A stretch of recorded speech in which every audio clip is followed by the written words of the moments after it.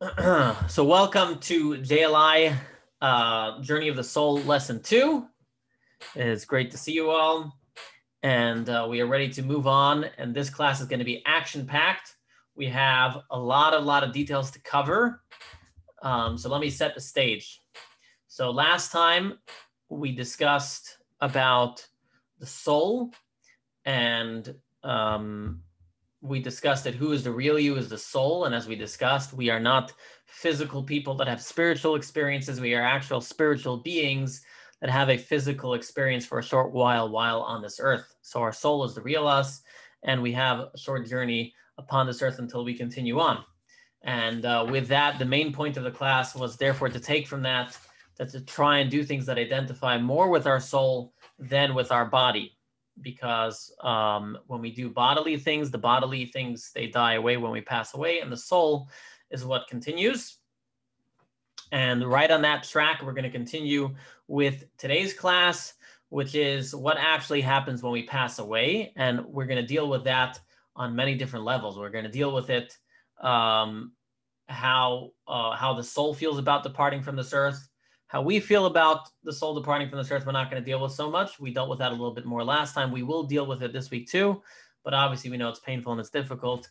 We're also going to discuss many of the customs that are associated with the passing and the burial, and their meaning and how it relates to how our understanding of the soul.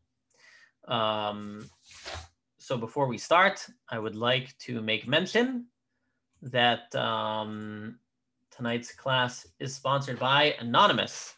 So we have, thank God, so far 4 of the 6 classes are sponsored. And tonight's class was sponsored by Anonymous. And may Hashem bless you and your family with a wonderful blessing in the merit of tonight's Torah study. I also want to mention, so like I said, there's 2 more classes are available for sponsorship. I also want to mention that in addition to that, I think we can also dedicate it to Rabbi Dr. Abraham J. Twersky. Rabbi Dr. Abraham J. Twersky just passed away. Very, very sad. An amazing person. Undeniable mark that he's left in this world. So many things that he's done. If you have never read any of his books, I would be surprised. But if you haven't, definitely go look up and you will find one of his 60 books.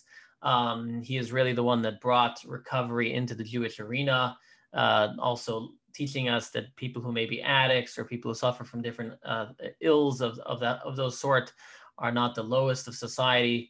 And he really integrated looked into the 12 steps and see how it really can integrate with Judaism, and allowed the Jews, even those who are more traditional, to feel safe to go there, and it would not contradict their religion, amongst many of his other accomplishments. So really, really a special person. And so would also like to dedicate it to him. And like I said, if you haven't read any of his books, you can ask me. I can tell you some of his good books. Some of it, my favorite ones are the ones where he uses the Peanuts comics. He likes to use the Peanuts comics in some of his books to bring out his points, and it's pretty cool. All right, so back to our class over here. We are doing lesson 2. And like I said, lesson 2, we're going to discuss what happens when the soul continues on its journey. And it will be split up into multiple parts. So let me show you these multiple parts over here. We will have, we will discuss the moment of passing. We will discuss the process of the soul's departure, how that works. Again, I'm not a medical doctor. We're going to discuss it from a religious point of view. 1 second, let me just make this video panel larger so I can see everyone. We will discuss also the care of body and the interment and the grave visitation. So we will not only discuss details, because again, in this class, we are not just telling you what we do, but why we do it and the meaning behind it. And probably you know some of it, you don't know all of it. They tell the story of a rabbi in a town which had a very anti-Semitic mayor. And one morning, the rabbi comes to the synagogue and he sees a dead mule on the lawn of the synagogue. And so he, that night, 2 o'clock in the morning, he calls up the mayor on his cell phone and says, "Mr. Mayor, we have we have a dead mule on our property. And so the mayor starts screaming at him and he says, what are you calling me for? You dirty Jew. It's in the middle of the night, and you could call the animal removal companies. Why are you calling me? He says, well, listen, I'm a rabbi, and I know when someone passes away, you have to call next of kin. Okay, all right, that's the joke for tonight.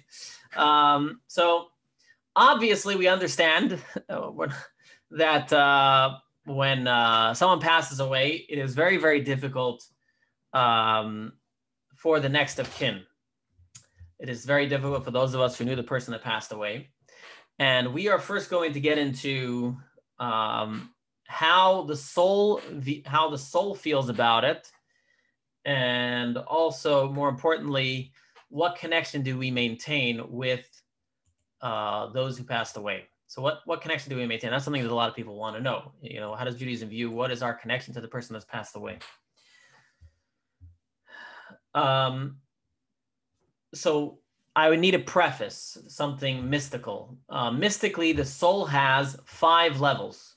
So someone actually asked last week, they said, is the soul independent of God? Is it not independent of God? So souls are very complex. You have to understand, souls are very complex. Although we say that the soul is a part of God, but as it explains, if you want to look for further reading in Tanya chapter 2, the soul has a lengthy period, has, so to speak, it's called godliness that becomes a created being. So it is a part of God, but through time, it has a, so to speak, gestation period that Tanya describes. It's kind of like a gestation, kind of like a child who is formed in their mother's womb.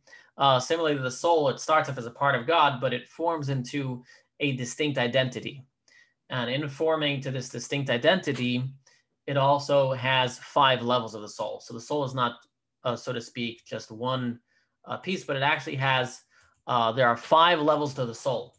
Just so you know, where do we see a hint of the 5 levels of the soul? We see it in Yom Kippur.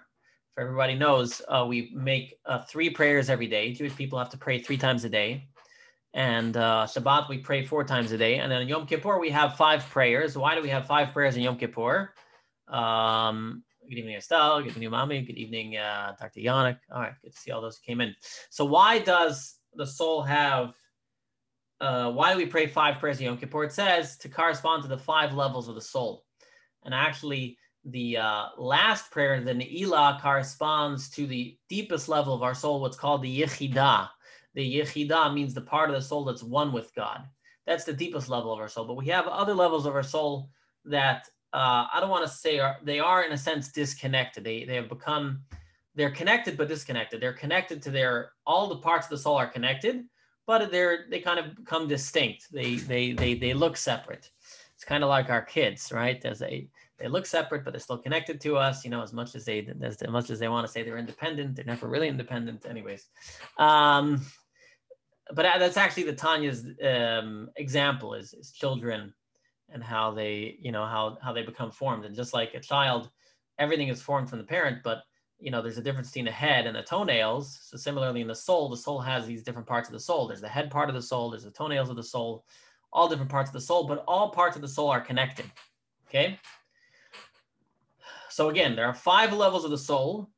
And as you can imagine, if the highest level of the soul is the one that's the closest one connected to God, and we can feel it on Yom Kippur, when we feel one with God, when we scream out Shema Yisrael, you can imagine that the lowest level of the soul is the one that is usually within our bodies. That's the one that's usually very present and revealed within our body.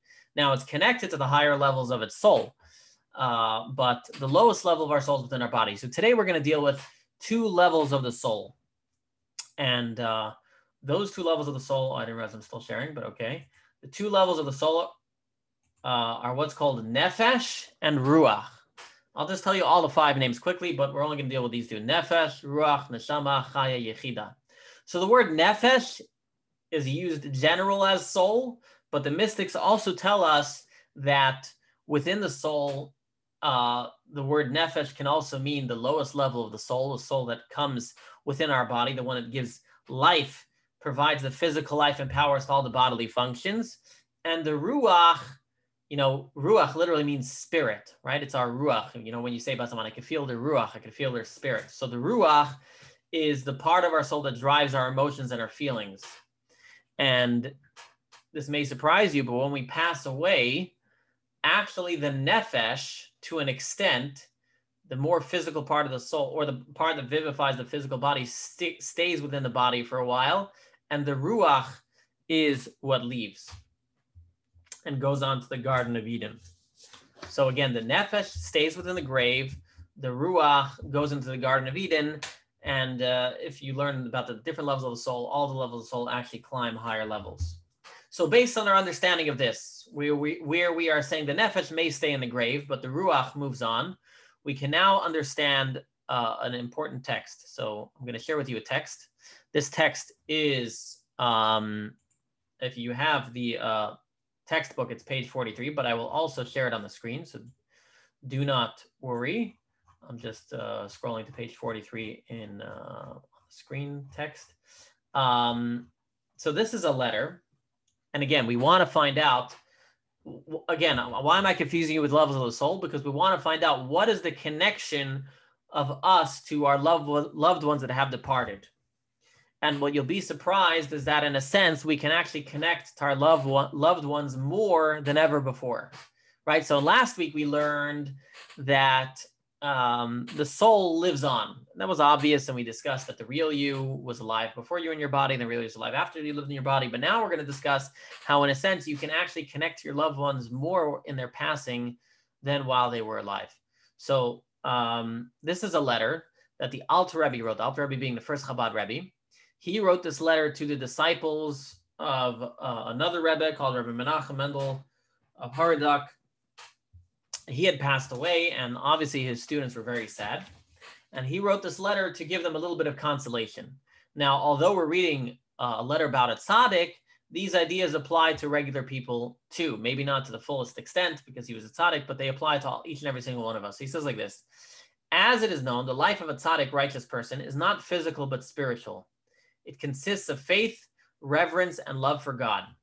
During the tzaddik's lifetime on earth, these three attributes that belong to the soul dimension of ruach, again, ruach, the spirit, which is faith, reverence, and love, are constrained within their container and garb, namely the nefesh that is bound to the corporeal body.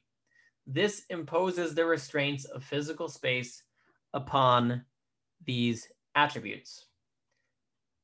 As a result, all the tzaddik's disciples receive but a glow of these ruach attributes, ruach meaning spirit, a mere ray that is emitted beyond the container by means of the tzaddik's holy words and thoughts. So again, what we're saying is that the container is the body, is containing this powerful soul, and you can only connect to him through what he tells you, through his words. The inability to receive directly from the ruach is a revelatory handicap. And therefore, our sages stated that it takes 40 years for students to fully plumb the depths of their master's teaching. So what's interesting here is what you see is that you can deeper understand your teacher over time. You think when you're there, you can understand it better, but no, it's actually over time as you fully start to delve deeply and grasp their words. All right, but he continues. By contrast, after the tzaddik's passing, the nefesh, that's the more physical part of the soul, or the soul that vivifies the body, separates from the ruach, the spirit, and remains in the grave, while the ruach and its three attributes rise to the Gan Eden, the Garden of Eden. Consequently, whoever is close to the tzaddik can receive directly from his ruach in Gan Eden because the ruach is no longer restrained in a container or confined to a physical space. There is now a straightforward path for the tzaddik's disciples to connect with the essence of their master's ruach, the faith on love with which the tzaddik served God, and not merely these attributes' outer glow that escape beyond their container. The disciples connect and receive commensurate to the degree of their loving connection and closeness to the tzaddik during his lifetime and after his death. For the transmission of all things spiritual is always by means of great love. So let me explain. What we're saying here is that it's a fascinating idea in that if you read what he's saying that you can actually connect more to the tzaddik now that he's passed away than when he was alive. You would think the opposite is true, right? But the idea is that the body constrains the soul, right? The body does not allow the full expression of the soul, whereas once the soul leaves the body, now it can be fully revealed. And if you are able to connect to the ruach of the tzaddik, now if you can connect to his emotions and feelings, you can connect him in a greater way than before. Let me give an example because it sounds a little esoteric, sounds a little far out there. Children are taught in kindergarten how to multiply. But when children first learn how to multiply, they are taught with things. So like my son is using fingers, right? So 2 + 2, 1, 2, 3, 4. Or you show them apples, right? You take 2 apples plus 2 apples, 1, 2, 3, 4, right? They relate to math, to addition and subtraction through physical items. However, when the child matures, they realize they don't need physical things to relate to the idea. Not only that, apples is a limitation in math. Really, math is much more complicated than the things. The idea of math exists without the apples, and you can get into more complex math once you don't have to start counting physical things, right? And so similarly, we can say that while a person is in their body, we can relate to them like a kid relates to math of apples. We can relate to them as a thing, as we spoke last week, right? Like the piano, the container. We can relate to the tzaddik, we can, or anybody, we can relate to the person only through the container of their body, because their body limits the amount of their emotions that can be expressed. Just imagine if our emotions could be fully expressed. Imagine how many therapists we'd have to see. Okay, so our gamut of emotions, our body has to limit it, and we'll get to it a little bit later. Why the body limits the gamut of our emotions.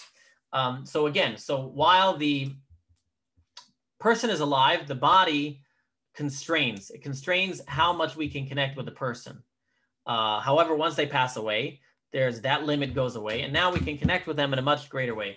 Good evening, Sylvia. Good to see you. Okay.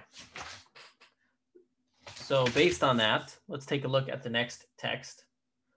Let's take a look at the next text. Okay. It is also a matter of common sense that whatever the direct cause of the separation of the soul from the body, so this is a letter the Rebbe wrote to someone who obviously lost a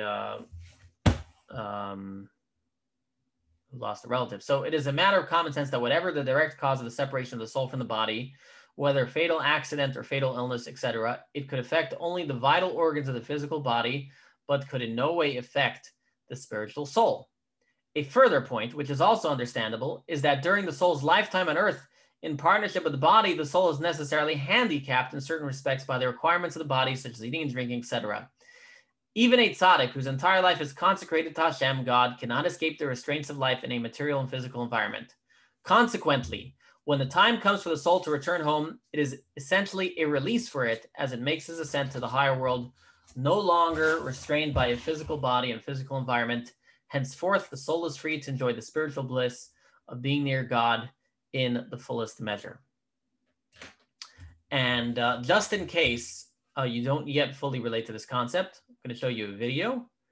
And with this video, we will bring this case that I'm trying to tell you. So again, I'm trying to build a case here. That's what you have to realize. I'm trying to build a case that we actually have a more superficial connection to our loved ones while they are alive.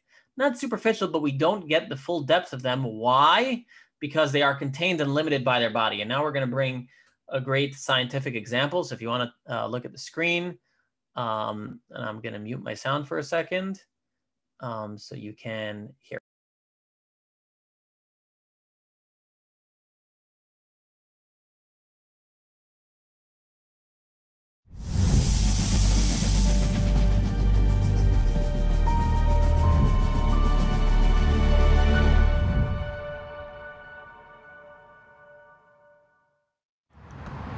How many passes does the team in white make? Go!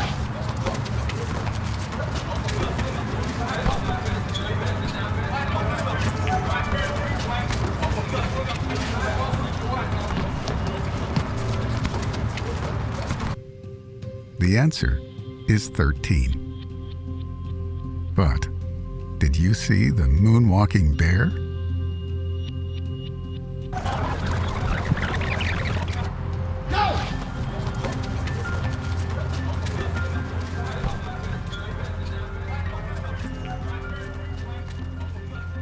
That's what psychologists call inattentional blindness.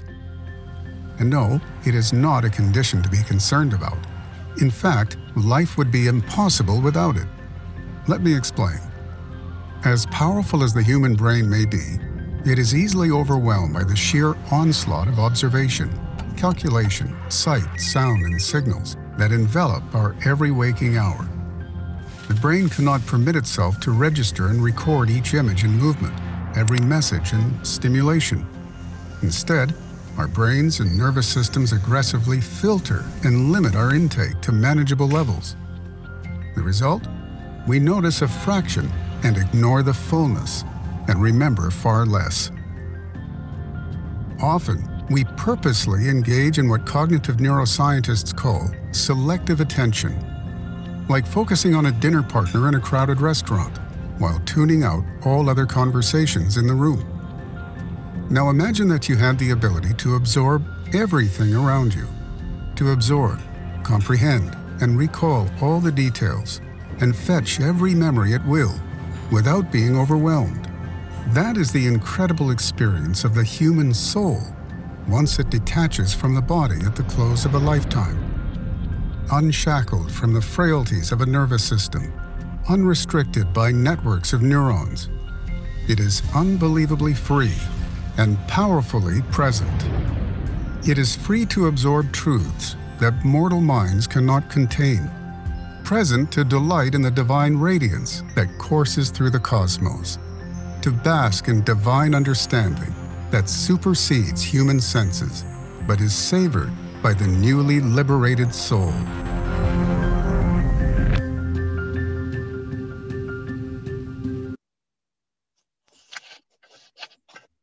All right, so that was, I think, incredibly powerful, and a great example is that as Henry Bergson put it, Professor Henry Bergson, I never heard of him before, but it's in the notes over here.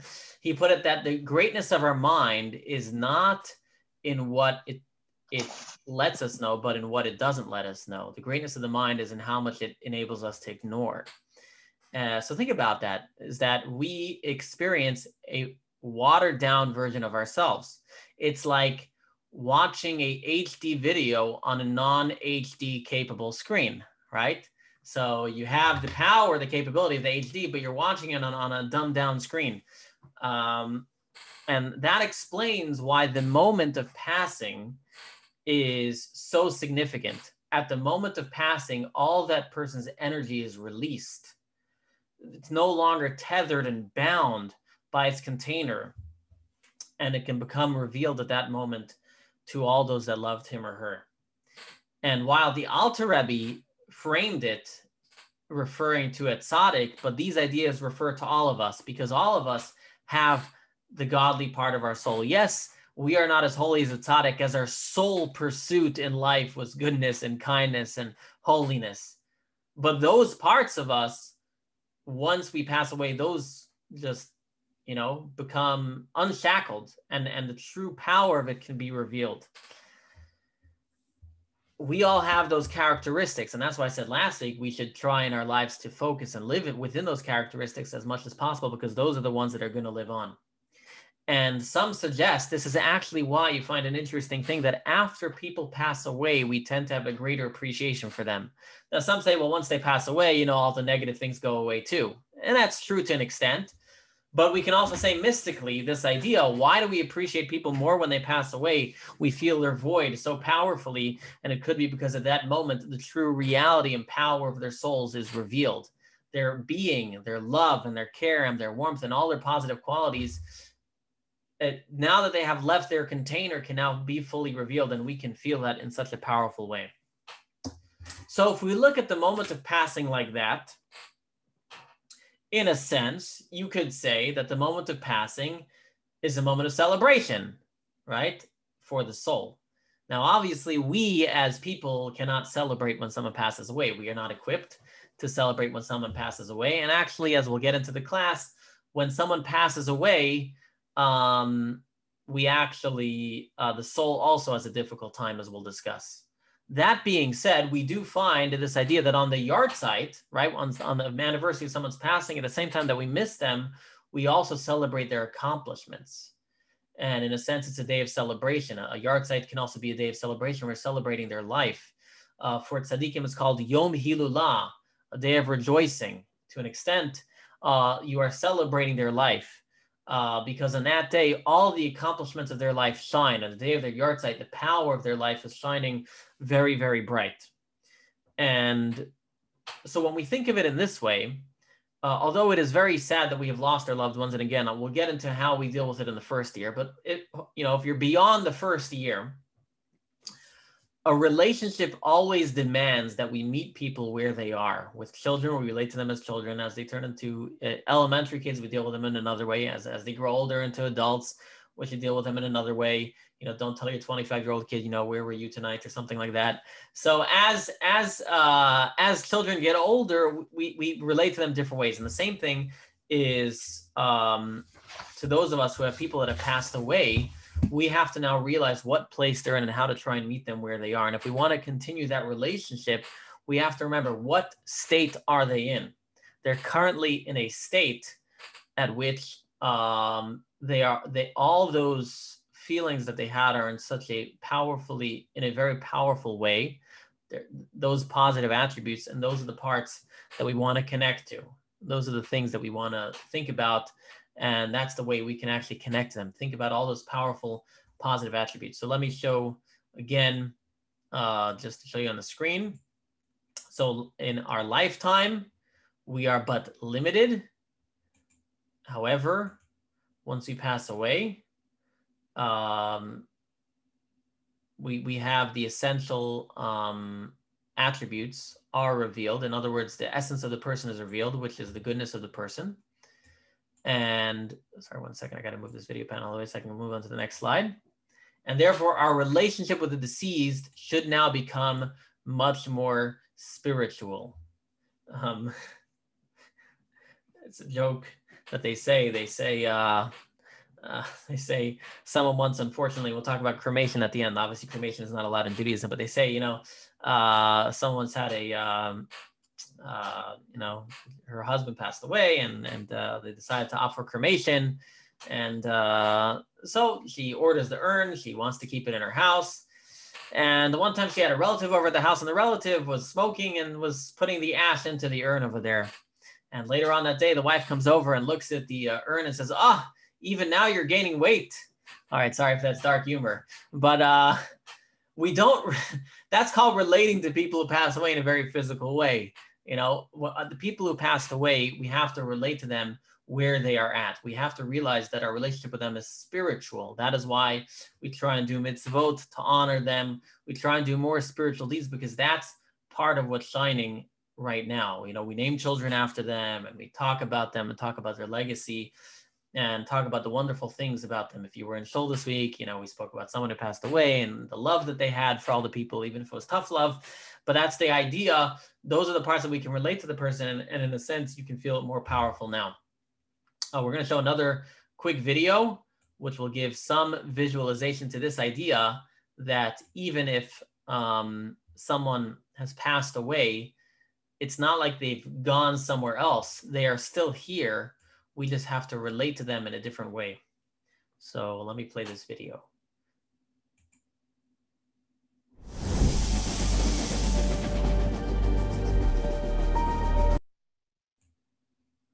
Oh, sorry about that.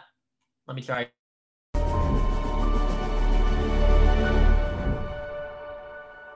Welcome to our meditation reflection for lesson 2 of Journey of the Soul. We're going to try to visualize and relate to the idea of the continuing connection between those who are still inhabiting this world and their loved ones who have moved on. How can we visualize this connection?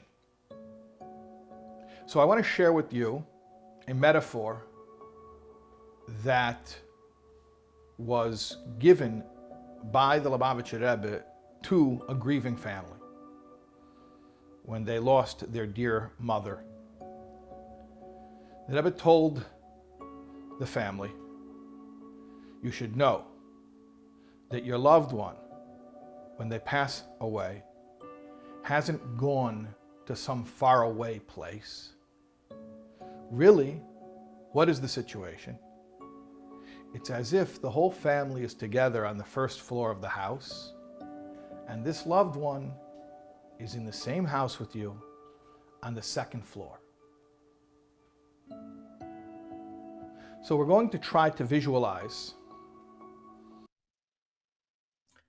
All right, so I'm gonna stop the video there, and the reason is I want to explain, and it's a very important point, is although it is so the idea of the metaphor of being on the second floor is that the point is that the person is there, but you now have to relate to them in a different way. Someone who's on the same floor as you have to relate to them in a different way.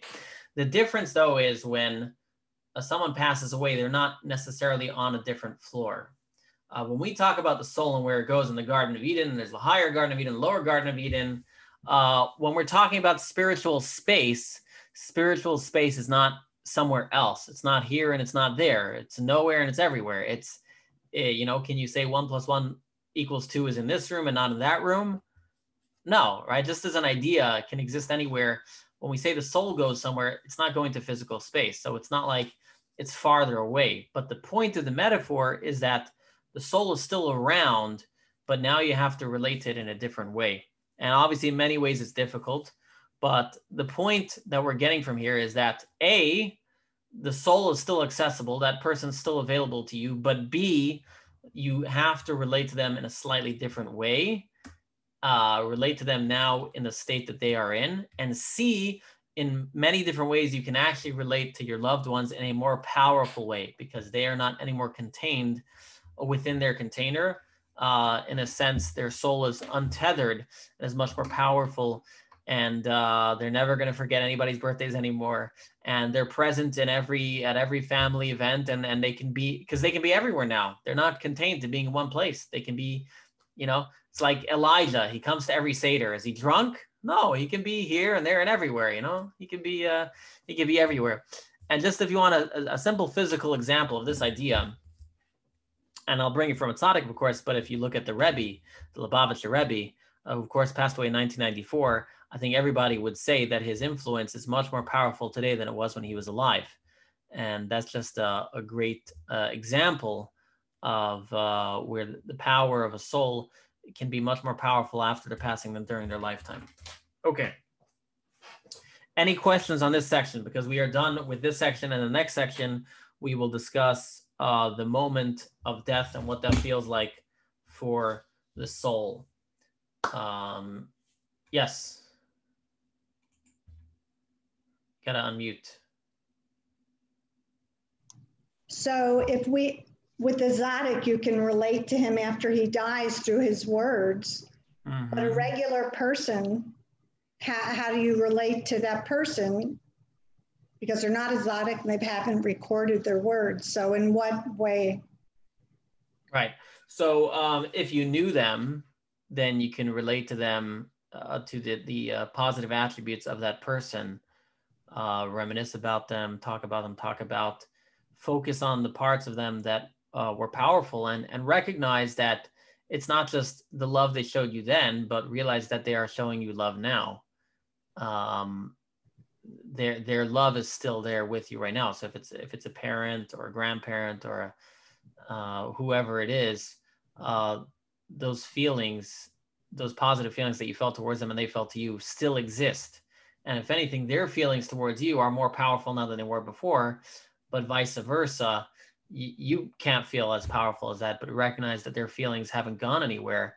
They're actually more present than they were before. And I think that's a comforting idea. People want to know, do their loved ones love them anymore? Do they care about them, know about them?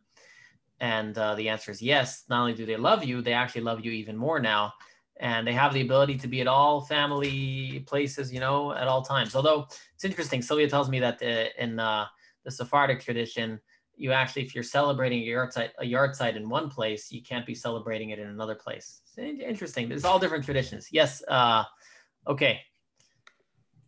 Yes, Sylvia. You got to unmute. So two things.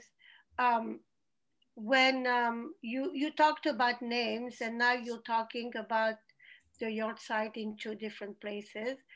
When I was born, my father called his mother. He said, "I just have a girl. She's just born. What are you gonna give me?"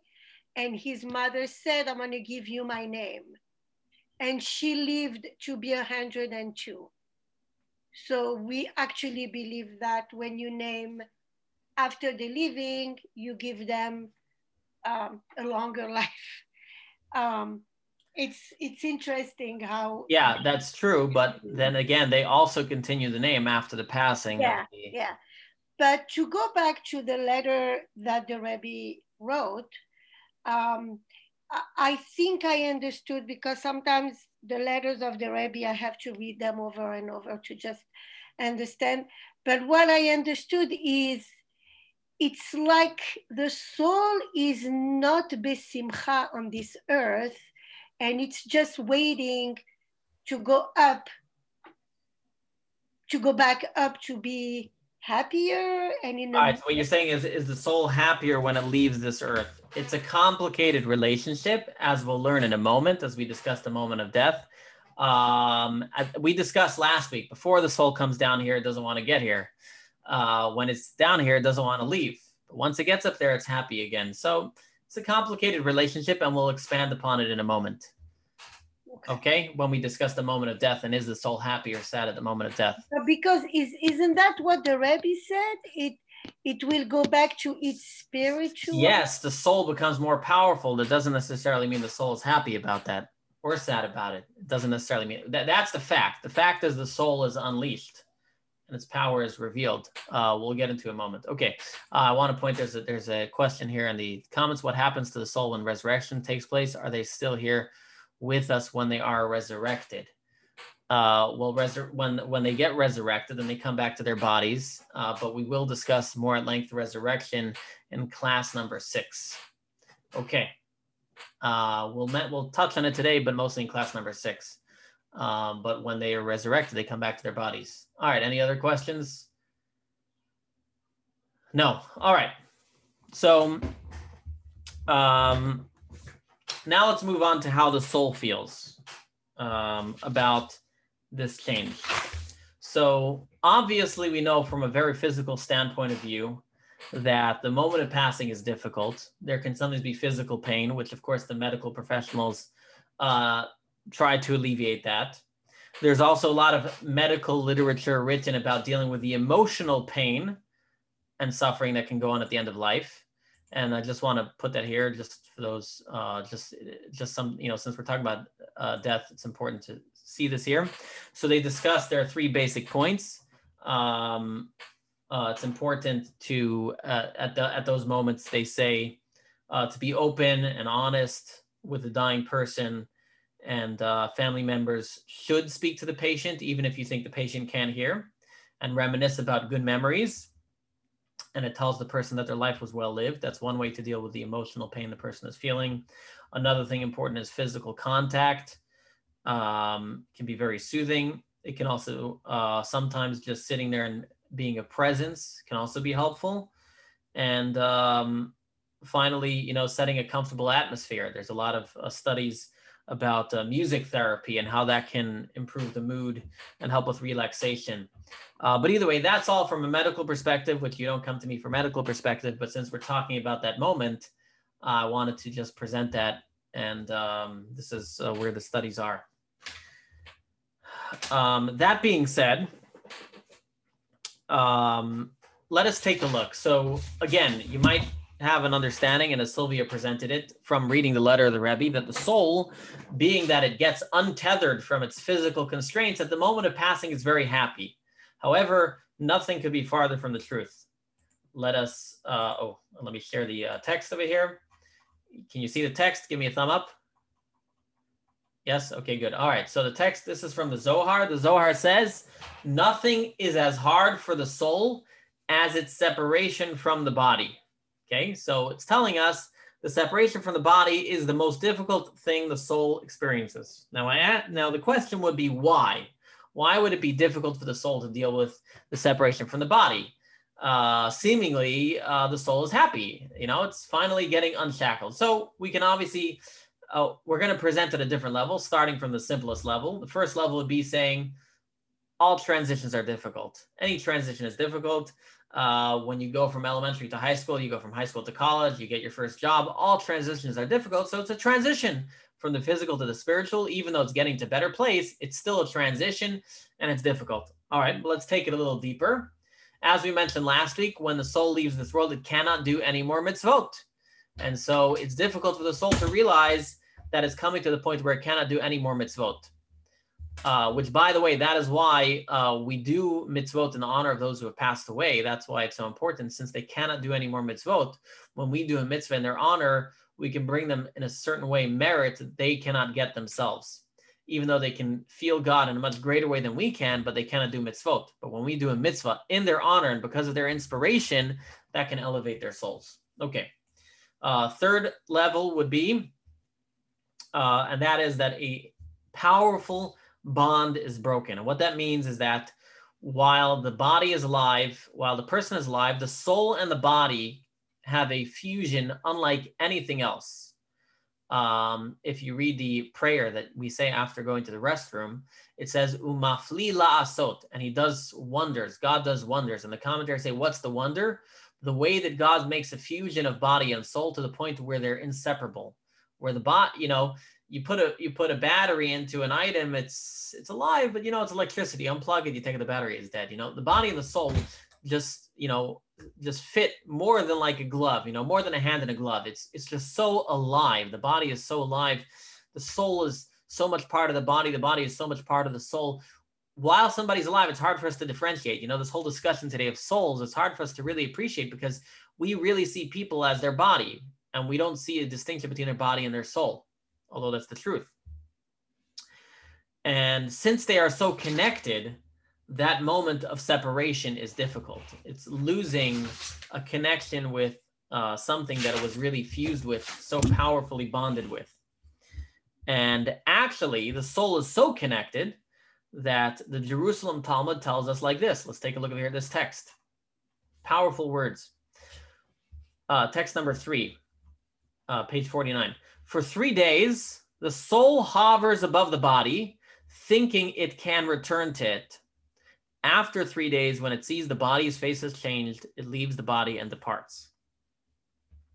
That's a pretty powerful thought, to see that the soul is so upset at leaving the body because, think about it, it identified with the body for so long, even though now it's untethered, but it identified with the body for so long, it doesn't want to leave until the face starts to change. And as we'll talk about soon, that's why it's so important to bury as soon as possible. Don't ask any questions because I'm going to quote a few more texts that we'll see there's actually different stages of this separation. So here we have a 3-day separation. It says 3 days the soul goes back and forth. Now let's read 7 days, okay? This is from the Zohar. The Zohar says, for 7 days, the soul goes from the house where it lived to the grave, and from the grave back to the house, and it mourns its body. After 7 days, the body is subjected to its fate, and the soul ascends to its place. So here we have 3 days. Now we have 7 days. I'm sure people are familiar with the 3 days and the 7 days, but everybody knows what the 7 days, the Shiva, which is why, by the way, it's important that Shiva should be celebrated 7 days. I know today some people have taken the custom of doing only 3 days. 7 days is important. The soul keeps going back and forth to the house. All right, text number 4b, another level of separation. The Zohar says, for 30 days, the soul and the body are judged as one, and thus the soul is located down here on earth. After that, the soul ascends while the body erodes in the earth. And one final stage, text 4c from the Talmud. For 12 months, the body still exists and the soul ascends and descends, up and down, up and down, up and down. After 12 months, the body becomes null and the soul rises and no longer returns. So there you had 4 texts, a 3-day separation, a 7-day separation, a 30-day separation, and a 12-month separation. And I'm sure you are all hopefully catching on. as you can see, there's a process here. There's a process in which the soul leaves the body, which, by the way, we're told also there's a process in which the soul enters the body. It says the soul enters the body slowly. The complete entering of the soul into the body actually happens by bar and bat mitzvah. You may not know that, but it actually, the completion of it is a bar and bat mitzvah. That's when the soul fully enters the body. The same way the soul enters the body in stages, it also leaves the body in stages. And as we said in the beginning of the class, everything that we can, that we're going to discuss about the soul also has relevance to our lives. What's the relevance of what we discussed over here to our lives? Well, if anybody knows the laws of mourning, let's take a look how all 4 of these stages relate to mourning. This is from Maimonides. He says, mourners observe 3 days of weeping, 7 days of eulogy. So within the Shiva, the 7 days of mourning, it says the first 3 days should be the more heavy crying. Doesn't mean you can't cry later. Doesn't mean we're never allowed to cry, but the focus is on crying. The 7 days is eulogy. 30 days restrictions on haircuts and wearing freshly ironed clothing, marrying, joining a celebration of friends, and traveling a business. So that's 30 days. And then, of course, as I'll show in a moment, let's take a look over here for 12 months. So there you have 7, 3, 7, 30. And then let's read over this. If you encounter an acquaintance, this is text number 6 from the Shulchan Aruch Code of Jewish Law. Here we'll have the idea of 12 months. It says, if you encounter an acquaintance within 30 days of that person having lost next of kin, offer words of consolation and avoid the customary pleasantries. Customary pleasantries means, hi, how are you? How are you doing? What's going on? If 30 days have elapsed since the relative's passing, greet your acquaintance in the usual manner and offer indirect words of consolation because they're past this heavy, heavy mourning. Avoid mentioning the deceased by name and extend a generic consolation such as may you be comforted. If your acquaintance is mourning the loss of a parent, you should offer direct messages of comfort for the first 12 months and only after that scale it back to indirect consolation. So we see clearly over here that our degree of mourning mirrors the struggle of the soul as it departs from the body. So as we said, the soul leaves the body first. 3 days is its first level of separation. That's so the first 3 days of mourning, the most powerful. Then the next stage is 7, the Shiva. You stay in your home the whole time. You don't go to work. That mirrors the soul. And that's, the soul, it says in the 7 days, is going from the house to the grave, from the house to the grave. It doesn't know where to be. And that's why it's important to actually always have a Shiva, and whenever possible in the home of the person who passed away. Because the mourning is not just for the mourners, but the mourning is also for the soul that keeps going back to the house. This explains a very, very strange piece of Talmud. Talmud tells us like this: if a person dies and leaves no next of kin to be comforted, 10 people should go and sit in the deceased home. A man died in Rabbi Yehuda's neighborhood. As there were no more mourners to be comforted, Rabbi Yehuda assembled 10 people every day, and they sat in the deceased home. After 7 days, the dead man appeared to Rabbi Yehuda in the dream and said, may your mind be at rest, for you have set my mind at rest. So what's interesting about that story is the person had no relatives. Now you would say he has no relatives, so nobody has to sit Shiva, nobody has to mourn. So that's it. After the funeral, everybody goes away. But no, he said, we're going to bring people here every single day. Why? Because the mourning is not just for the mourners, but it's for the soul. And the soul is going back and forth from the home to the body, from the home to the body, and we want to be there for the soul. That is why many people have a custom at the end of the Shiva. They take a walk around the block. It's, so to speak, escorting the soul on its next journey out of the house. As the soul moves on into its next stage, we escort it on that path. And you can understand, obviously, based on this, why it's so important that we bury people as soon as possible. I know there are people that I've known, right? If it's not, somebody dies, it's inconvenient time, let's push it off for 3-4 weeks. We have freezers nowadays. When everybody can make it there, let's do it, right? But think about it. If you're looking from the soul's perspective, that's really, really difficult for the soul. It can't move on. It's stuck because the body hasn't decomposed at all. It's in a freezer. the soul is stuck in that limbo state and can't move on. And that's very, very difficult for the soul. And therefore it's so important to try and bury as soon as possible. That being said, sometimes even in Judaism, we do hold off on a funeral for maybe a day or two. If a kid needs to come, sometimes we do that. That is because we assume that the soul would prefer to wait the extra day so that their child could be there at the funeral. But we wouldn't push it off weeks and weeks or months so that everybody can make it there. Okay. Someone put in here an example of relating to the departed. I will get to it later because we're deep in this topic. Okay. By the way, based on what I said, that the mourning is not just the people who are mourning, but the soul. This explains why the mourning, the words of consolation we say, is always the plural. We say, Hamakom Yanachem Etchem. May the omnipresent give consolation to you, plural. Etchem is plural. That we don't say Hamakom Yanachem Otcha. Yeah, whatever. I know etchem is plural. Etchem is plural. So we say it in the plural. Why are we saying in the plural? Because we are not only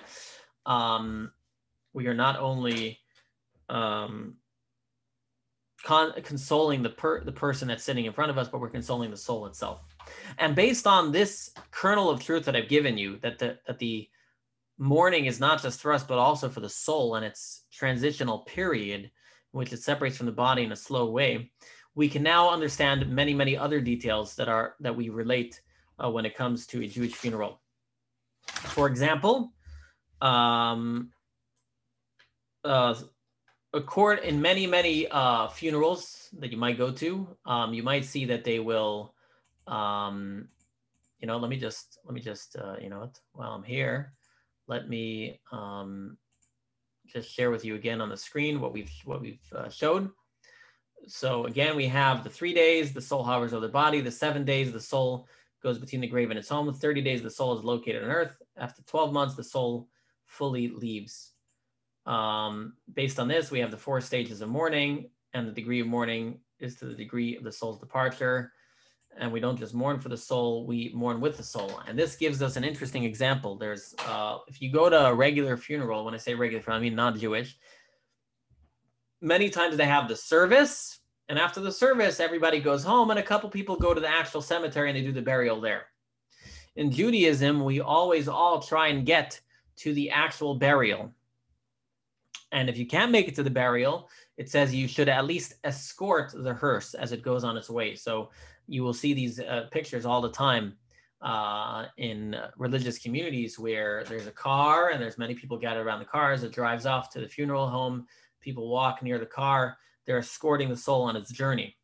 It's a big mitzvah to escort people who have passed away. In fact, we say it in our morning prayers. Those who say the morning prayers, we speak about the Elu Devarim. We speak about the different mitzvahs that have eternal reward. One of them is Halvayat Hamet, to escort those who have passed away. And escorting those who have passed away is the ultimate level of kindness, because they can never repay us back for what we've done, right? We're not expecting any money for showing up for that. That's the first thing that we can learn from what I said.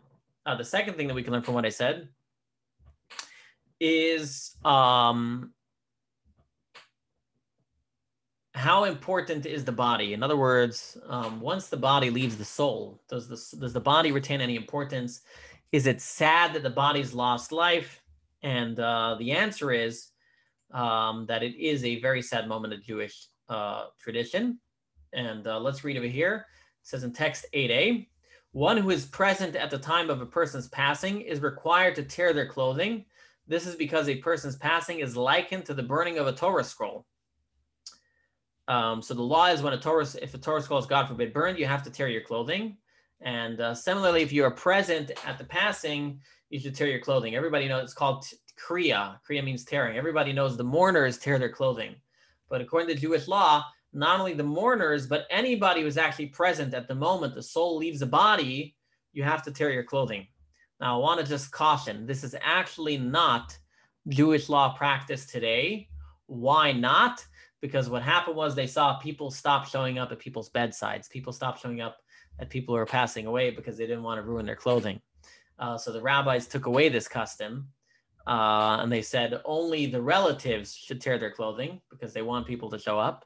But nevertheless, the concept still exists. And so what's the connection between a Torah scroll burning and tearing your clothing when a person passes away? And the answer is, let's take a look here at text 8b. Nachmanides points to the sacred names of God that are inked onto a Torah scroll's parchment as an analogy for the sacred soul that is instilled with the corporeal body. So just as a Torah scroll was parchment. It was a physical matter. It could have been your belt, right? The scroll of the Torah could have been your belt. But once a Torah is written on it, it becomes holy. Similarly, the body, although the body is earth, but once the soul went in it, it has a great holiness to it. And therefore, we accord the body so much respect, just as we would a Torah scroll. Let's take a look at some more text that brings us these ideas.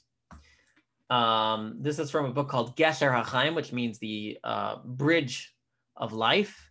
This is one of the most important works on laws of burial and mourning. And he writes like this in text number 9. All who tend to a corpse must be aware that they are handling a holy entity. The human body is more than simply a sheath to a sacred entity, a tool that serves a supernatural soul. Rather, it itself has become sanctified with an independent holiness similar to a Torah scroll. So let me explain. So one can say, for example, that maybe the body is just like a container for the soul. So when the soul leaves, it's not holy anymore. For example, if you have tzitzit on a garment, when you cut the strings off the garment is not holy anymore. The garment doesn't need to be buried. Or let's say you have a chumash, and the chumash has a slipcase, right? So we bury holy items. You don't need to bury the slipcase. You only need to bury the chumash when its time comes, right? So one might say, well, when the soul leaves the body was like a slipcase for the soul. The answer is no, as we said, since they made that fusion, the body is like a Torah scroll. It itself became holy, and therefore we have to accord it such respect. And that is why in Jewish tradition we accord so much respect, and I'll just give you a couple examples. If you're familiar with the concept of a Chevra Kadisha, the Holy Society, every Jewish community has what's called a Chevra Kadisha. The Chevra Kadisha is called the Holy Society. Their job is to deal with those who have passed away. And great pains are taken to assure great dignity to those who have passed away. We don't treat the body like a lifeless, feelingless object. When you're in the presence of someone who's passed away, first of all, they're always covered for respect. No casual conversations are allowed, only conversations that are necessary. Men take care of men, women take care of women. We even accord them the tzniut, the modesty that they deserve, even though they've passed. And other things we do is a tahara, a purification process after someone passed away. This is something that is not done, by the way. If you don't pick a Jewish funeral home, you won't get this. There's something we do which is called a tahara purification process. So when someone passes away and we get ready to meet the King of Kings, we get ready to meet God, we want to go through a purification process. And so in some communities, they have an actual mikvah. They put the body in a mikvah.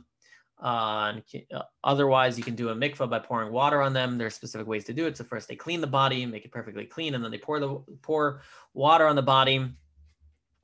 And so I just want to point out the practical. If you don't have end-of-life plans, it is important to do. And most importantly, to make sure you're being buried in a Jewish cemetery. And by the way, buying a plot is actually a omen for long life. If you are in this town and you want to have a tahara, it's only available pretty much through David Gross Funeral Homes. And you have to specifically request to have the tahara to be done. And so just make sure that you have those arrangements arranged.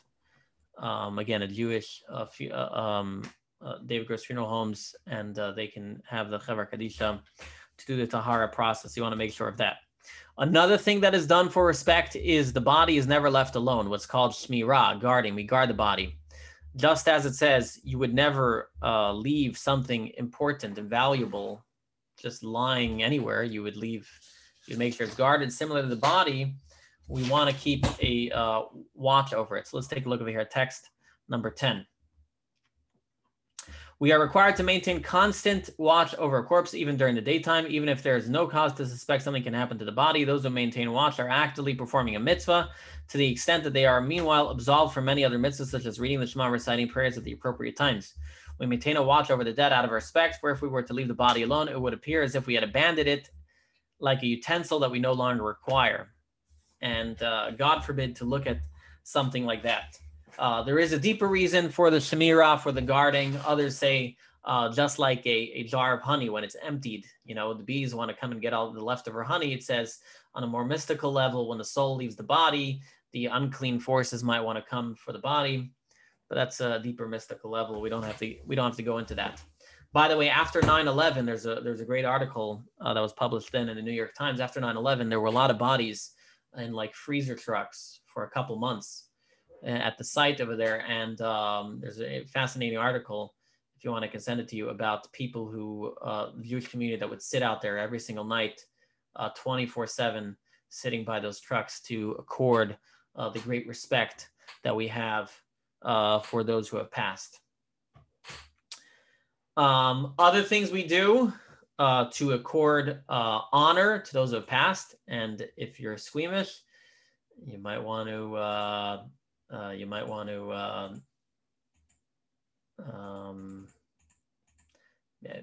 close the things for a moment.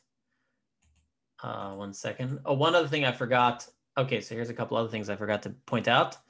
A couple other things we do is we clean and dress the person in shrouds. So the burial shrouds, the Jewish burial shrouds, are actually fashioned after the clothing the Kohen Gadol, the high priest, would wear when he would enter the Holy of Holies. Other things we do is we never face the person face down. That is not respectful. The other things we do, it's not in here. Okay, I thought it would be in here. The other thing we do is we make sure that the person is buried with everything. Because as we explained, is the soul, the body was a holy container for the soul.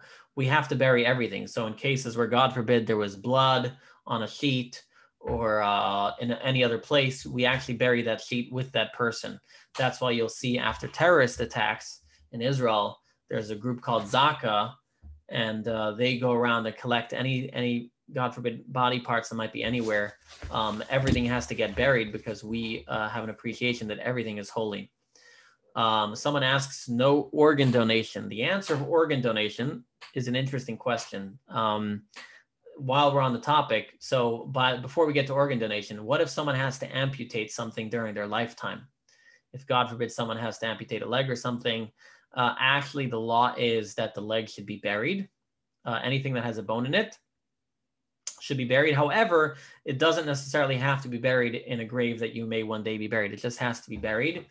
However, the commentaries do talk about any organ that doesn't have a bone doesn't necessarily have to be buried. I'm just telling you the different things I was studying. It's a fascinating topic. But regarding organ donation, the big problem with organ donation is a lot of organs are harvested when the people are alive. The reason is because once the person dies, the organs are not as useful. And so organ donation is allowed if it's done in a halachically permissible way. And according to many rabbis, you have to wait till both the brain and the heart stop. So some said for a while, if the brain dies, brain dead is called dead, but most rabbis do not consider that dead. And so therefore you have to wait till the heart stops. So you can do organ donation while you're alive, of course, but even after someone passes, but you have to make sure they will only take the organs once the heart stops. I think once the heart stops, the brain's also dead. So the heart stopping is really the main thing. That is with organ donation. Someone asked, does this apply to someone who has something surgically removed pre-mortem, an organ or pancreas? So yeah, we do try and we do try and bury everything if they do have to have something taken out. Someone says, I thought death of, but like I said, there's debate if it doesn't have a bone, does it actually need to be buried? Not necessarily. Someone said, I thought the death of the brain stem. So it's the heart stopping is the important one. Like I said, there were opinions that said the brain, which would make it easier to harvest organs, because if the heart's still pumping, the blood is going around. But most opinions hold that you need to have the brain stopping. There's an organization out there called Halachic Organ Donation. And if you want to be a halachic organ donor, you can sign up with them. They have the options for the two options, heart dead or brain dead. And you can carry the card or whatnot, sign up with them if that's something that you want to do. Because if you sign up with the state of Florida to be an organ donor, they may take your organs if your heart is still beating. So you want to sign up with Halachic Organ Donation. Okay. All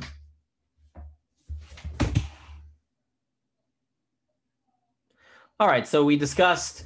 Well, did I? Oh, so let's take a look over here. So talking about what I said a moment ago, talking about the different parts.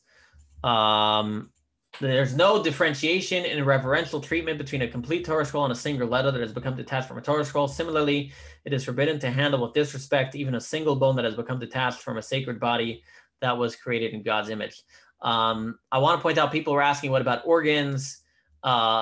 Big question is the placenta, let's say. Also, do you have to bury a placenta? And the consensus of most rabbis is no. So that's why I said there's this differentiation given between something that has bones or not. Okay. We are ready for the next part. And the next section is burial. Based on all what we said, so what have we established till now? We've established that the body is special because, like a Torah scroll, it itself became holy. In addition to that, the soul doesn't fully disconnect from the body for a certain period of time. And as we mentioned, the level of nefesh of your soul is still in your body even when you pass away. Based on all of this, we can understand Judaism's aversion to cremation, right? If all what I said is true, the body is holy to be treated with respect, just like a Torah scroll. And the soul, is still very much connected to the body even after you pass away. And we accord all this respect to the body, we definitely should not be doing something as violent as cremation. You can imagine, we discussed earlier, the soul's going back and forth between the body and the house. The body now suddenly comes to the body and it's being destroyed and burned. And if you read about cremation, and if you do want to read about it, you can borrow this book, Cremation or Burial. You can order it online. We had a speech about it. It's actually very violent, pretty violent if you read about it, because a lot of things don't burn, something that's be crushed. So, but I wanted to just establish, I'm going to go through this quickly. You can look at these texts later, but here's a verse where the Torah talks about burial. You should surely bury him on the same day as his death. So from there, we see that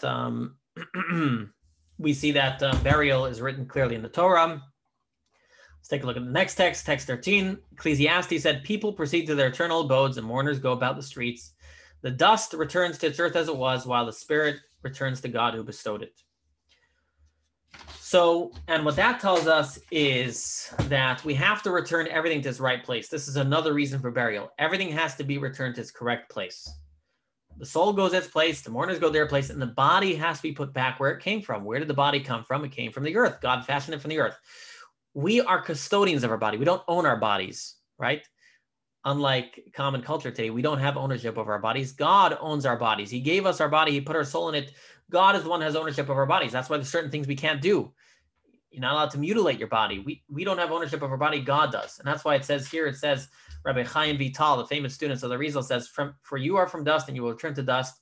The body comes from the earth and is entrusted as a deposit to the individual's care. Upon death, the deposit must be returned to the earth from where it came and buried there. We don't have the ability to not bury it. It's not ours to not bury it. And therefore, it's very important to know, even when a family member, God forbid, requests cremation, we should not listen to them for multiple reasons. Okay? A is, it's not their body to make that decision. We have to return it back to God. And B, obviously, we understand that where the soul is now, the soul understands that it would prefer to be buried. And actually, by burying it, we are now actually honoring the memory of the person who passed away. I want to point out how powerful and important Jewish burial is. Everybody here knows the book of Ruth. And at one point, Ruth's mother-in-law told her, "Go away, you don't need to live with us." And what did Ruth answer her? Ruth said, "Wherever you go, I go. Wherever you lodge, I will lodge. Your people will be my people, your God, my God. Where you die, I die, and there I will be buried." So of all the important things in Judaism that she had to mention, there I will be buried. It's so important for Jewish people to be buried. And we know throughout history, Jewish burial is one of the most important things. The Torah speaks at length about how Abraham went to go purchase the plot of land from We speak about Yitzchak and Yishmael went to bury their father Abraham. Jacob buried his wife Rachel. Joseph's last request was to be buried in Israel. God buried Moses. Throughout Jewish tradition and throughout Jewish history, burial has been an important thing. And on top of that, I want to mention, and if you want to know more about it, you can, but being buried in Israel is also very special. It says that being buried in Israel alone atones for many of your sins and can save you possibly from some of the pain in the afterlife. So that is why you see so many people want to be buried in Israel. That is why we also bring the earth of Eretz Yisrael here, but it's probably not exactly the same. Now, lest you think cremation is not a problem, unfortunately, cremation is a rising problem. Just to give you an idea, in 1960, only 3.6% of Americans did cremation. Today, as of 2015, it's over 50%. As of 2015, it was up to 53% of Americans, and it's only going up. And as Beryl Wine likes to say, "Wie es christelt sich, also yidelt sich." As the world goes, so do the Jews go, and the Jews are starting to cremate at a much greater pace. And unfortunately, a lot of the times it is lack of knowledge. I want to show you now. So why are people cremating? One reason is money. Money alone should not be a reason. There are free burial plots in New York. We did a burial earlier this year for someone, if you remember. We fundraised here $1,500. That was just to get the body up to New York. But once the body was in New York, they buried the person for free. So that's a lot cheaper than cremation. So if the only reason is that, money should not be a problem. That's on top of that, anything that's important to you, you should spend money on. Those who are worried about environmental concerns, actually, cremation affects the environment worse than burial. Burial is actually one of the most green things you can do. It's natural, especially a Jewish burial, right? Non-Jewish burials, they have maybe all these fancy things and they put chemicals in the body. Jews, it's straight. It's a simple box. We don't put any chemicals in the body. We bury them straight in the ground and they become part of the circle of life. There is nothing greater than burial. Here I want to show you a website from a Jewish funeral home that actually, by the way, if you have a relative that's cremated, we'll get to that at the end. We can discuss it at the end. Unfortunately, it has happened. I know many people probably here have had that to happen to their relatives. But here's, interestingly enough, from a Jewish funeral home, they say, "We will do cremation for you if you really, really, really, really want." But they say you should consider a couple things. They said, first of all, the cost of the environment is much greater with cremation. The smoke created by the process spread into the environment is significantly worse for our planet than the earth buried in a wood casket. It's a lot worse. Financial consideration should not be a problem. And then they bring all the different places in the Judaism where burial is so important. And then here they describe to you just how icky and disgusting cremation is, just in case you want to be. So they really, really don't want you to do it. Now, my guess is they don't want you to do it because they make more money off of a burial. That's just my guess. But I'm hoping it's for a good reason, you know. But either way, it's very, very important to make sure one gets buried. On top of that, from a Jewish perspective, also cremation shows a lack of faith in the resurrection. And so we believe as Jews that we will be resurrected and the body will be rebuilt. And more on this topic in lesson number 6, but we believe the body will be rebuilt. And by opting for cremation, it's an implied rejection, of God's ownership of our bodies. It's a rejection of the holiness of our bodies. and it's a rejection of the resurrection of the dead. So again, cremation, and again, we need to educate the masses, but cremation is a rejection of God's ownership of our bodies, the holiness of our bodies, and the belief in the resurrection. And that is why it is of the worst thing. You know, for generations, people would say, you know, cremation is something that the Nazis did. Unfortunately, that feeling is going away amongst our Jewish people, and it's important for all of us to educate people. If you want, buy them the book. I know there's someone in this community actually that is not very, doesn't practice a lot, but I gave him this book. And he said he decided on burial over cremation, even though his family all ridiculed him, but he felt it was the right thing to do.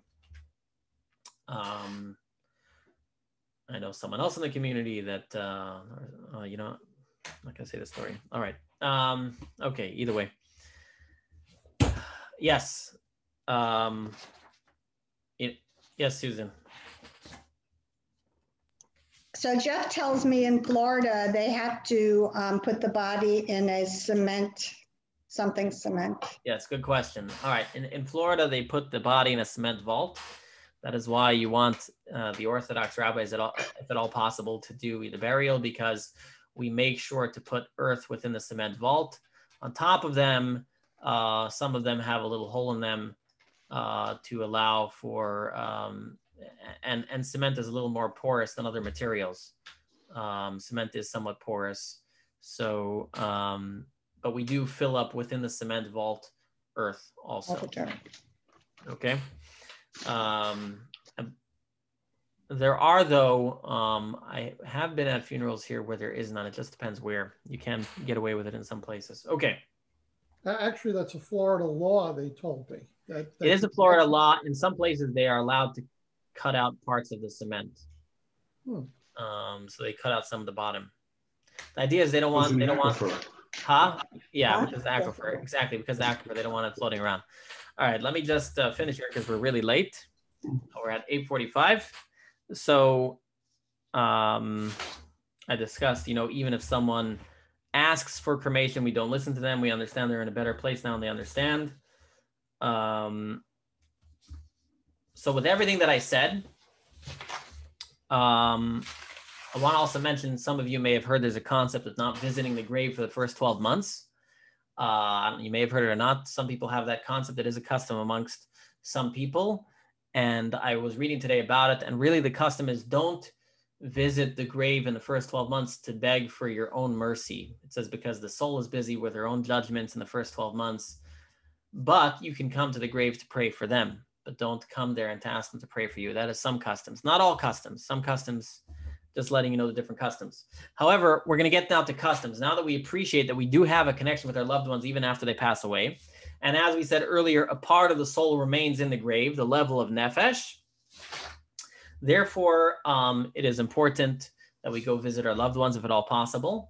And I'm going to skip the next texts, but you can see in text number 17, someone said he wanted to be buried in a place where he knew people would visit him. Because even when our loved ones pass away, they do recognize our visits. They do appreciate our visits because there's a part of the soul that's in the grave and they can see, and because all parts of the soul are connected, they know when we visit. That's also why some people say you put a stone on the tombstone. There's different reasons given. One reason is so that they notice that you were there in case they were on a trip. It says the soul sometimes goes for trips. It's a lengthy discussion. Again, we're running out of time. Either way, I want to end off with this letter just because we're running out of time. I hope you all, though, appreciate that we've explained in today's class how much how when the body passes, when the soul leaves the body, although it is untethered, at the same time it is a difficult transition for it. There's still a lot of holiness to the body, which brings up a lot of the customs that we do. And also we discussed the relationship that we can still have with our loved ones. So on the note of relationship, I want to read here a letter that was written to Hannah Sharfstein. Those who have been here for a while know who she is. But the Rebbe wrote a letter to her on the passing of both her father and her mother, who passed away at a very young age. So the Rebbe writes to her like this. I received your undated letters in which you write about your emotional upsets in connection with the passing of your mother and the questions which are troubling you in this connection. involving also questions in regard to the passing of your father, peace unto them. Another fundamental point to remember, which has a direct bearing on your letter, is that all believers in God believe also in the survival of the soul. Actually, this principle has been discovered in this physical world, where science now holds an absolute truth that nothing in the physical world can absolutely be destroyed. How much more so in the spiritual world, especially in the case of a soul which in no way can be affected by death and the disintegration of the physical body. It would be silly and illogical to assume that because a certain organ of the body ceases to function, affecting other physical organs of the body, the spiritual soul would be affected thereby. The truth is that when the physical body ceases to function, the soul continues in its existence, not only as before, but even on a higher level, inasmuch as it is no longer handicapped by the restraints of the physical frame. Thirdly, the attachment of children to their parents and the general attachment between close relatives during life on this earth is surely not a physical attachment by the respective physical bodies of the relatives. Essentially, the attachment is a spiritual one, due to the spiritual affinity between those concerned and the qualities of the soul, including such spiritual things as character, kindness, goodness, etc., all of which are attributes of the soul and not of the body. Therefore, also, every action on the part of a person in relation to a beloved person and desire to benefit that person is not directed towards pleasing his physical body, his bones, and his tissue, for it is the spiritual pleasure that one is concerned with. In view of the above, it is clear that even after the physical body is disintegrated and disappeared from view, it is still possible to enjoy and benefit to the soul, which, as noted, not only survives, but does so on a higher level. And all the things which have previously brought joy and pleasure to one's parents will continue to do so even after they are physically no longer here. And that is today's lesson. I'm sorry I went over time, but if there's someone that you know that you love that passed away, take a moment to think about where they are, the power of their soul, the power of their feelings and their emotions, the things that live on, their ruach, their spirit that lives on. Think about it deeply, contemplate it for a moment, and think about how you can connect to those aspects of that person in an even greater way today than you were able to do before. And hopefully that is the takeaway from today's class, on top of all the practical considerations that we gave today. So may we all be reunited with our loved ones very, very soon with the coming of Mashiach. Thank you all so much for coming. Now I will open it up to questions. But first, someone mentioned over here in the notes, in the chat, I think we can talk to those who passed away and they can hear and understand in perhaps a deeper way than when they were here. That is exactly the point. They can hear us. They can be aware of us. Although the question is, will they? And it might depend. You know, the soul is in a better place. Is the soul always going to be aware of what we say? It's a good question. Definitely, if you go to their grave, they're definitely going to be aware of you. Maybe, you know, if you're doing things that they don't want to know about, they don't want to hang around you. I don't know. I'm just, you know, but if you do the things that they like, you can definitely connect to them in a greater way. Conversely, though, I think it's also possible you can cause them greater pain by not living up to how they would want you to live, because now they actually experience that pain greater and you can't hide from them anymore. You know, we do talk about in Jewish mysticism, and it's not for this class, I don't know if we're going to get to it in this course, souls have different cycles and they're busier more times and less busy other times. That's actually why some people say you should put a rock on the tomb, just in case they weren't there. When they come back, they'll notice that you were there, because sometimes they're busy, they head off to different places. But there's a lot of fascinating pieces in the Zohar about people that have passed away and how their relatives came and woke them up.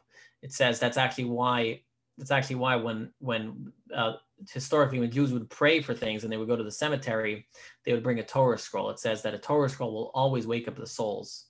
Because of the honor of the Torah scroll, they'll always be present. So if you come there with a Torah scroll, they'll be present. And that reminds me, I forgot to say, one thing, when Jews go to cemeteries, because we appreciate the awesomeness of the moment, it says that one should not go, if at all possible, after you've eaten. You should go, if at all possible, on a day that you should drink, but try not to eat. We don't go in a gluttonous way. We go to the proper awe and respect. And so we try and go there not eating. You should drink. We don't want you to faint over there. But not eating allows us, you know, you shouldn't come straight from eating at a big deli sandwich and then head off to the cemetery. Okay, open up to questions if anybody wants. Yes. Thank you, Rabbi. Very good. Thank you so much. Thank you. Sorry it went so long, but. Oh, no, great, thank you. Okay. If you want to talk, you just have to unmute. Rabbi. Yes. Out of curiosity, so something that just came up, I was going to ask a different question, but I want to ask this one now. So you had mentioned that Jews would sometimes bring a Torah to the cemetery, but why is it that we took in our tzitzis then, out of respect to the dead, so as not to remind them of like the mitzvahs? Yeah. So obviously, so what he's saying is there's a law when you visit a cemetery, you don't outwardly show any display of mitzvahs because you're embarrassing them. They can't do the mitzvahs anymore, and you can. When you bring a Torah scroll, you actually want to catch their attention. So it's not something you should do all the time. You do it when there's a need, and they understand the world is in need. They're not going to be upset at you. They understand there's a need in the world. Yes, Milt. I was reluctant to ask this question, but it bothers me a lot. 3 days, 7 days. Yeah. Why not 5 days and 9 days? Where does the time specificity come from? Oh, where do they get the 3 days and the 7 days? Yeah. Well, it's a horrible question to ask, but it really bothers. Well, we saw from the Zohar that there's a certain level of mourning that the soul does for 7 days. So that's why. That's a simple reason why. I think it mentions somewhere in the Tanakh also about 7 days specifically. I have to recall where. The idea of a month, by the way, is clear in the Torah. It says about the beautiful maiden who's captured. It says she should cry for her family, Yerach Yamim, for a month. So there you see clearly the 30 days. I think there is somewhere in the Torah it also mentions 7 days. I'm trying to remember where. But we saw obviously the Code of Jewish Law says the 7 days. But you can say simply 7 days is a cycle, so it makes sense. Yes, Susan. Rabbi, I read that a little part of the soul always stays with the body. And if the whole soul leaves the body, then why do we visit the gravesite? No, I did say the nefesh. The nefesh typically stays with the body. That's why I said in the beginning. For always? So there may be times of the year where it might leave temporarily, but for the most part, it sticks around the grave. Oh, I thought it was like an 18th of the soul. Right, so the nefesh is with the body, but the ruach. Yeah, the nefesh is with the body, the ruach leaves. What about those martyrs that were never buried? What about the martyrs that were never buried? My husband asked. This I don't know. I'm sure God took care of them. That's all I know. Yeah. So, Rabbi, if the nefesh is left with the body, how does a new soul grow a new nefesh? Or what happens when that soul is now coming back to earth into a new body if it doesn't have the nefesh? All right, so you talk about reincarnation. Reincarnation is a topic of a different class. It's a good question, but we will cover it in this course. Reincarnation and what happens. So, if you come back again, so have you totally left? No, not that the body comes back again. The soul comes back. Yeah, the soul comes back. So when the soul comes back, does it mean it's fully left the previous life? I can ask a better question. When the resurrection happens, who's getting resurrected? Is it the first life, the second life, the third life, the fourth life? That's another question. There's a lot of fascinating questions about the resurrection, Can we pick out married twice. If someone's married twice, who do they get married to? Rabbi, I don't know if you got this chat, but some people will tear a piece of cloth and pin it to their lapel. So what about that? I didn't see that. That is a new invention. In traditional Judaism, it doesn't work. The whole idea of tearing your clothing is showing that you're sad. If you're tearing a ribbon, it's not sad. You haven't lost anything. No pain, no gain, or whatever. I'm saying it's not. So when I show up there, I always tell them, you want to tear the ribbon, do whatever you want. I'm not going to tear the ribbon. I feel it's better not to tear the ribbon than better not tear anything. Can you wear an older blouse so you don't? Yes, you can definitely do that. Rabbi, just saying. Rabbi, just as a recap, so the first 30 days, basically the the soul is still going back and forth, right? From the body to the, you know. You're embarrassing me now. You're pulling up my memory. I don't remember what I read. There was 7 days. Well, let's see. It's somewhere in there. We'll find it in the book. Someone who finds the text. 7 days it goes back and forth between the house. Yeah. 30 days it was in text. Yeah. I don't remember. I'll find it soon. Anybody else has another question while I find it? Oh, I had it, Rabbi. Oh wait, well we'll let someone else who hasn't asked the question yet. Who else? Sylvia? Yeah. You have to unmute. What time did you go? Early? Unmute. So is it, I'm sorry if I ask this question, but is it an Ashkenazi tradition to Nachem Avelim just in the evening, or? Ashkenazi tradition is you could go anytime. Okay. The reason why you see in this community, it's usually in the evening, is because we don't live in a religious community where we can gather a minyan at all times of the day. No, but we cannot go during the day to Lenachem Avelim here? I'm confused. You can if they say they're accepting visitors. Oh, okay. There, Shelley, I put on the screen the text you were looking for. You can, yeah. But they have to say they're accepting visitors. You don't want to knock on their door. You know, they need a break too from people visiting. You know, there's a time to hear people, a time not to hear people. Okay, anybody else who hasn't asked a question wants to ask a question? Otherwise, we'll go for the double dipping. No? Okay, all right, Jacob, then you're up. I didn't copy that. Mine was mine was, I had pulled up the document for the days, but you have it on the screen. Yeah, I have it on the screen. Yeah, for 30 days. Thank you. Yeah, I have it on the screen. Jacob, you have a question? No, I had gone back. I had the days written for, yeah, never mind. Okay. Anybody else has any questions? I covered a lot of stuff. Maybe you forgot it all. It was a lot. I knew it was going to be a lot. Yeah. It was a great class. Thank you. Yeah, thank you. And as always, the practical is of most importance. If you don't have a plan, as they say, get a plan. And the other line they say, if there's a will, there's Chabad. No, I'm kidding. Okay. So I have a question. Okay. Thank you, Rabbi. Thank you. Thank you so much, Rabbi. All right, go with your question. Now,